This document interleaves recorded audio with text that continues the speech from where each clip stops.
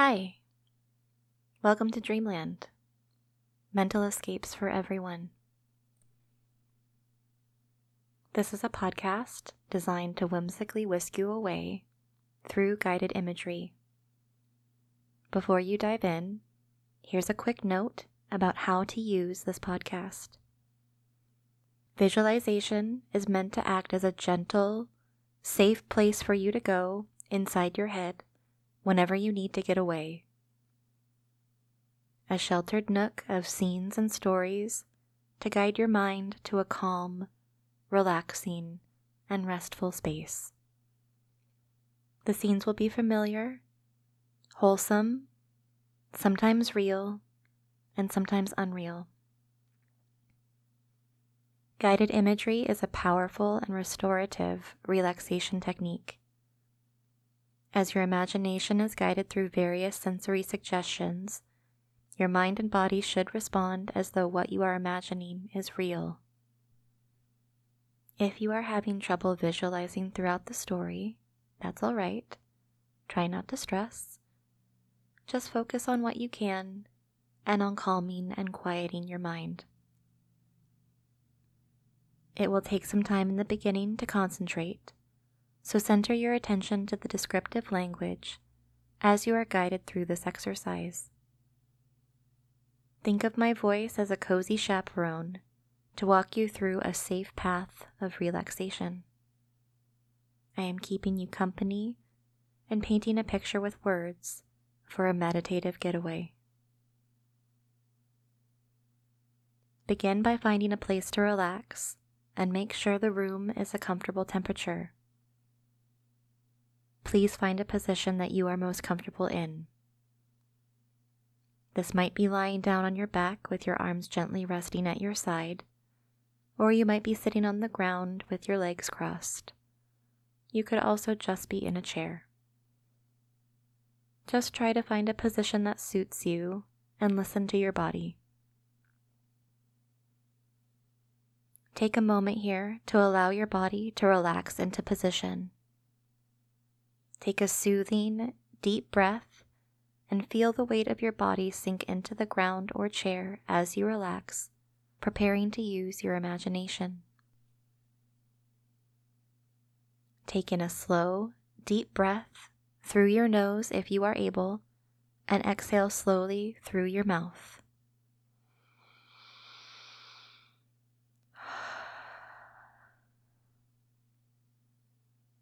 In your own time, please take another slow, deep breath, exhaling slowly again, allowing yourself to release any feelings of tension, stress, and anxiety that you may hold.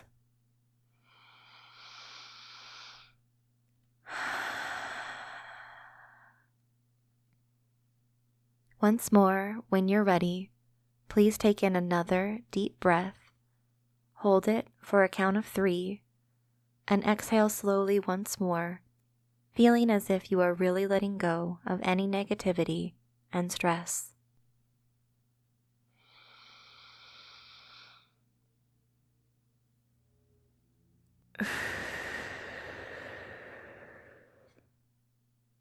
Allowing a calm wave of relaxation to wash over you as you let your subconscious mind to open, giving your conscious mind a break, while the vast, uninhibited part of your imagination is allowed to play in this gentle mental getaway for a while. And then resume breathing normally for the rest of this exercise.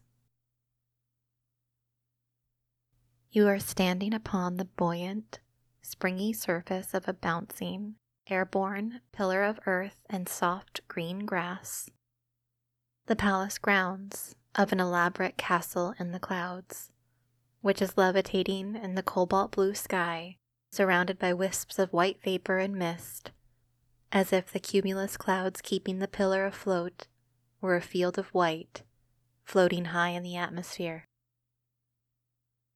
Our last episode brought you to this sky castle via a magical jetpack, which the groundskeeper has already kindly offered to take to your room while you explore the grounds.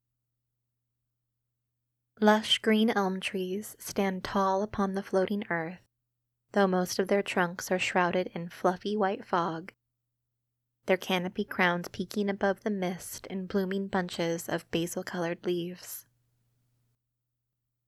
You approach the lengthy stone staircase leading up to the palace doors, the reddish-orange toned sandstone matching the champagne pink of the smooth exterior walls and the slate-blue domed spires and roofs that cover the many-tiered building. The black diamond tiles seem to shimmer and glitter in the morning sunlight as it reflects off the dome tops as you climb your way to the arched double doors of the castle entrance, which are ornately carved and surrounded by colorful stained glass windows at the top. At the top of the steps, you pause to observe the intricate glasswork and fine carving. A rose window in crimson red and sky blue glass stands proudly atop the arched doors, the sunlight highlighting the colored glass in luminosity. At its center, an iridescent circle radiating out into a sunburst, shining rays splintering into a repeating, petal-like pattern. Deeply carved into the doors are representations of celestial bodies. The sun, very slightly hidden behind a patch of cloud in the top left, and a crescent moon and stars in the top right, above Yggdrasil, the tree of life, flanked with two back-to-back ravens. The birds hover over intricate knotwork within the tree, and finally a rather large, ominous-looking wolf sits profile under the moon and part of the tree in the bottom right. The door handles have been fashioned to look like branches and silver metalwork, and you grab hold of the doorknob leaves and turn them to enter the castle. The main entrance hall, or Great Hall, has an open domed roof in the center, allowing copious amounts of daylight to spill into the room's grandeur. Two candle chandeliers dandle over the imperial staircases, and white marble flooring shines in the sunlight, surrounded by lavender walls, an electric blue ceiling, and white pillars with circular gold necking. The room is rather empty of furnishings, save for a couple of pink plush chairs on either side of the white stone fireplace on the left side of the room, underneath one half of the loggia, surrounding the open-aired gallery. An old grandfather clock ticks pleasantly from the back of the room, its pendulum bob uniquely shaped and colored like the planet Saturn. Sparkling teal, purple, aqua, and bright blue rings surround a sand-yellow orb, swinging slowly and rhythmically back and forth as the pendulum lyre keeps time. Many rooms connect with this one, with doors along every corridor and long hallways leading elsewhere, and you're not sure where to go. So you start in the front right, finding the last entrance door in the corner, and slip into a narrow passageway that leads you out of the Great Hall. The first room you come upon seems to be the castle's dining room, set and placed for breakfast. The west-facing windows still allow a fair amount of morning sunlight into the simple but elegant dining area. Jade-colored chairs surround a large circular table with a white tablecloth up against the alcoved windows of the room, overlooking the palace's front and side grounds. Looking to the outside, in the distance you can see a many-stalled stable, lit up with bright Edison lights hanging from the gabled roof, and a white picket fence surrounding the training arena. Beside it, but still a far distance away, a domed glass aviary on the outskirts of a hedge maze, leading to further grounds beyond it. One large painting hangs on the north-facing wall of this room, and you assume it must be a portrait of the owner of this grand house. A rather dashing-looking young man. Not old and not young. Almost elven-shaped ears, and sparkling blue, kind ocean eyes, astride a white steed, riding in sand dunes amongst ancient ruins. His mouth is closed but curved into a sweet smile, surrounded by a roguish amount of stubble, suitable for his handsome, ranger-like appearance and garb. You wonder if the man is around, as you have many questions about the mystery of this magical place, and you hope you come upon him at some point in your explorations, before continuing on to the next connecting room, the butler's pantry. The space is half office, half kitchen, with a small roll-top desk and matching chair in dark wood in front of an impressive display of bottles of cooking oils, spices, and liquid concentrates, opposite side of the stove and the slate blue hood. White cabinets surround the room, the same color as the clouds in the sky overhead, visible through a domed skylight looking up into the heavens. Beyond the pantry, you find the buttery, which is exactly what it sounds like, a room for making and storing butter.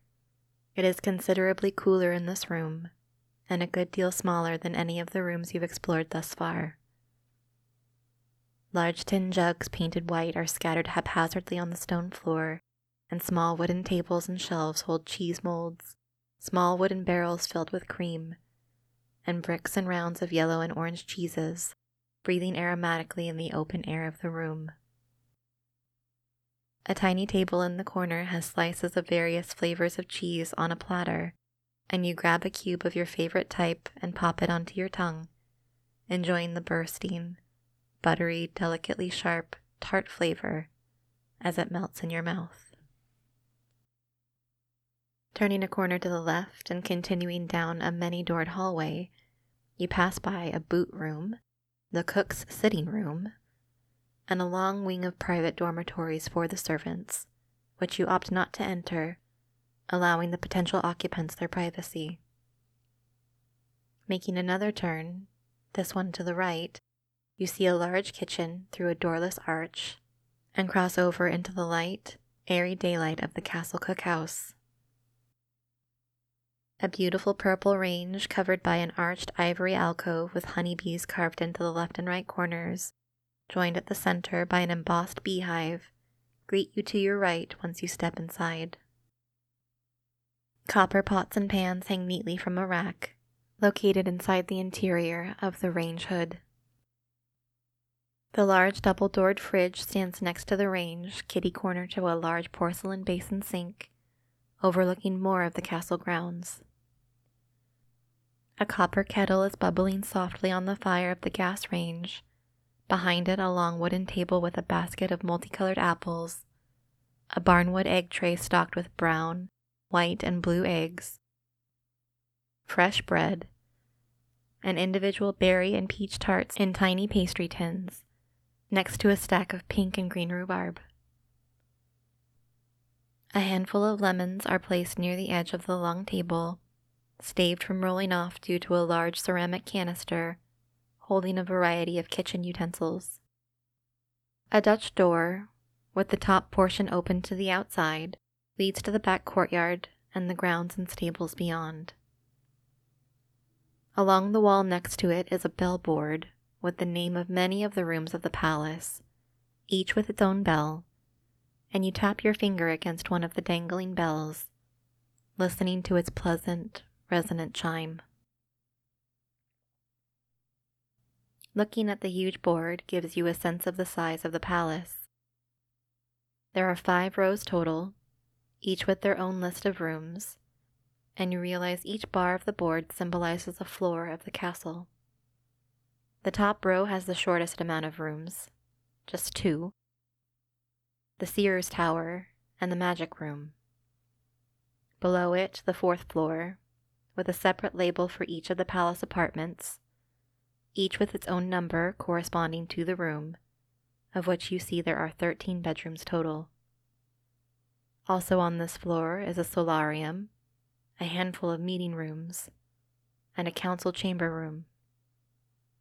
You look around the kitchen and notice in the back left of the room, you see a small, rounded stone staircase leading down to another level, which you are able to match to the bottom row of the bellboard, titled the Undercroft, which includes a vault, a wine cellar, the armory, and a label which reads Callan Grotta, though that provides little indication for what type of room or place that would be.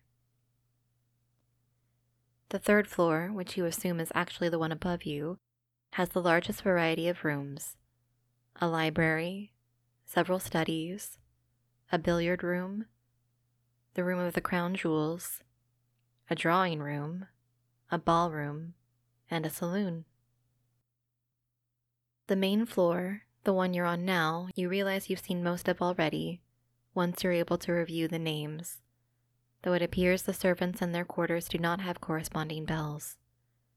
You do, however, see the bells for the Great Hall, the buttery, the butler's pantry, and the music room, one you have not come upon yet. The expanse of the castle is massive, and you want to explore it all, knowing that you will in time. As the weather is still quite fine out, you decide to explore more of the castle grounds, as there was no map or label to guide you to what awaits you outside, and you are curious about the aviary and the stables you saw from the windows of the Great Hall. You unlatch the bottom half of the Dutch doors and exit to the outside, ready to explore the back courtyard and the outbuildings beyond. The courtyard itself is simple but stunning, with large hedges spaced strategically between long, lengthy outcroppings of roses blooming in a multitude of rich, vibrant colors. Lining the walking path, you enjoy the bursting colors of the variety of roses planted in close, cozy bunches together. Rich ruby red roses in polite, restrained blooms, deep purple velvet twilight zone roses with big fat buds overlaid with wispy smoky mauve, queen of Sweden blossoms in dusky pink with hints of apricot, mint julep roses in radiant lemon yellow petals in the center, fringed by creamy floral leaves edged in lime green. Citrus, clove, and delicate softness permeates the air from the pleasant fragrant abundance of roses.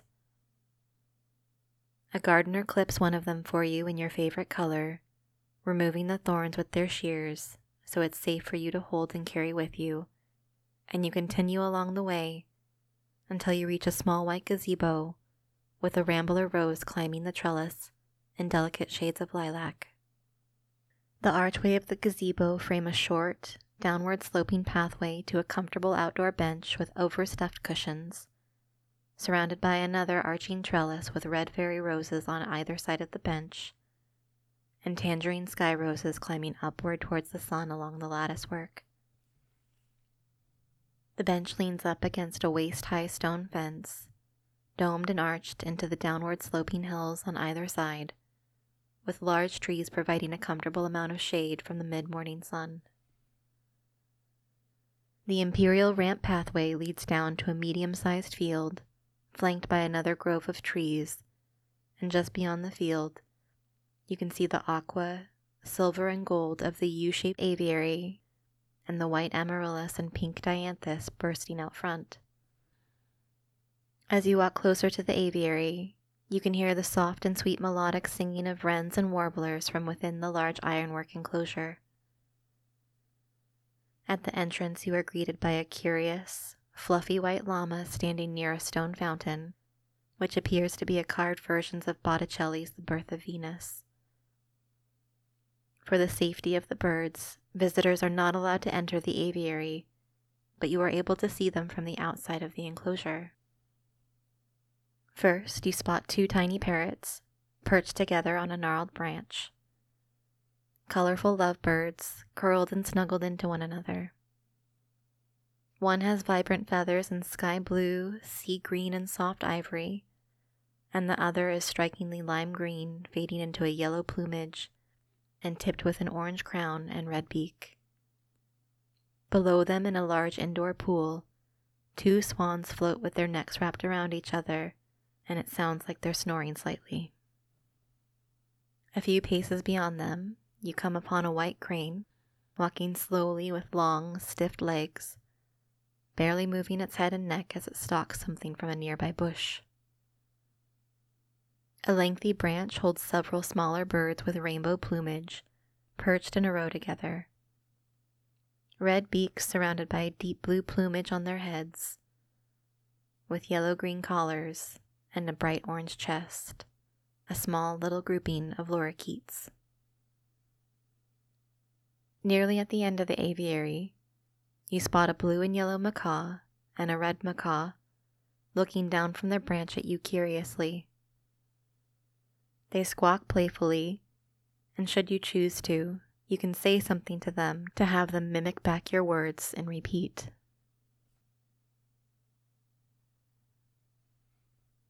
As you turn the corner to the left along the path, you enter a small grove of oak trees planted behind the aviary, serving as a barrier between the bird enclosure and the horse pasture and stables beyond it.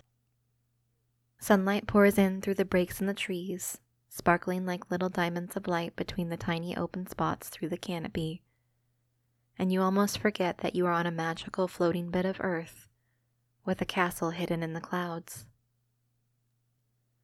The forested path is quite lengthy and winds its way through quiet woods, your feet plodding against the earthen mulch, occasionally snapping as you step on twigs and timber debris. The air is crisp and fresh, smelling slightly of damp earth, oak, and leaves. Though you also pick up a hint of something more artisan upon the air, the smell of flour, yeast, citrus, and berries. The path widens into a clearing, and you can see a small table with a large selection of food.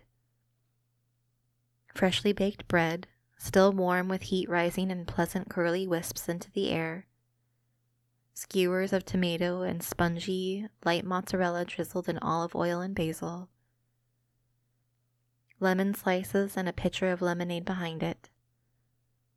Cheeses wrapped in brown butcher paper, a basket of every type of cracker imaginable, deep pink-colored ham slices, chicken, several pasta dishes, green grapes, figs, a lattice crust cherry pie next to a pecan pie, all upon a red and white checkered tablecloth under the bough of a gigantic oak tree. A small invitation on the table invites you to sit and enjoy lunch, and you decide to take a break from exploration to enjoy the magnificent feast that has been set out before you. Once you've had your fill, you notice a beautiful white hammock tied to the large oak tree and posted to a large beam in a pink rose hedge. A large stack of books sits on the ground beside the hammock, with a small lit lantern for ambiance lighting. The hammock is quite wide, large enough for two, and you grab the silken knit white blanket atop the hammock before sitting into the swinging sling and feel the fabric curl around your body pleasantly, the cloth securely cradling you as you lie back for a nap beneath the trees. You feel as if you are floating upon a cloud, your body enclosed in the softness of suspended fabric as it slowly and lightly rocks you back and forth, the green of the leaves overhead almost hypnotizing you as you sway gently in the wind. You feel yourself drift off to sleep, feeling peaceful and content in the safety of this grove and the comfort of the luxurious hammock on the castle grounds. Your heart is full of overflowing energy and love from the serenity of your explorative time adventuring through the castle in the clouds and its outer grounds. You may stay here in this place, focusing on whatever details you'd like for as long as you'd like, and the comfort that this place brings you. Know that you can return to this spot, or any place inside the castle, whenever you need a mental escape to take you away. When you are ready, you may slowly open your eyes, take a deep breath, and give yourself a big, gentle stretch to return to the real world. Or relax the rest of the way and drift off into a peaceful, serene sleep.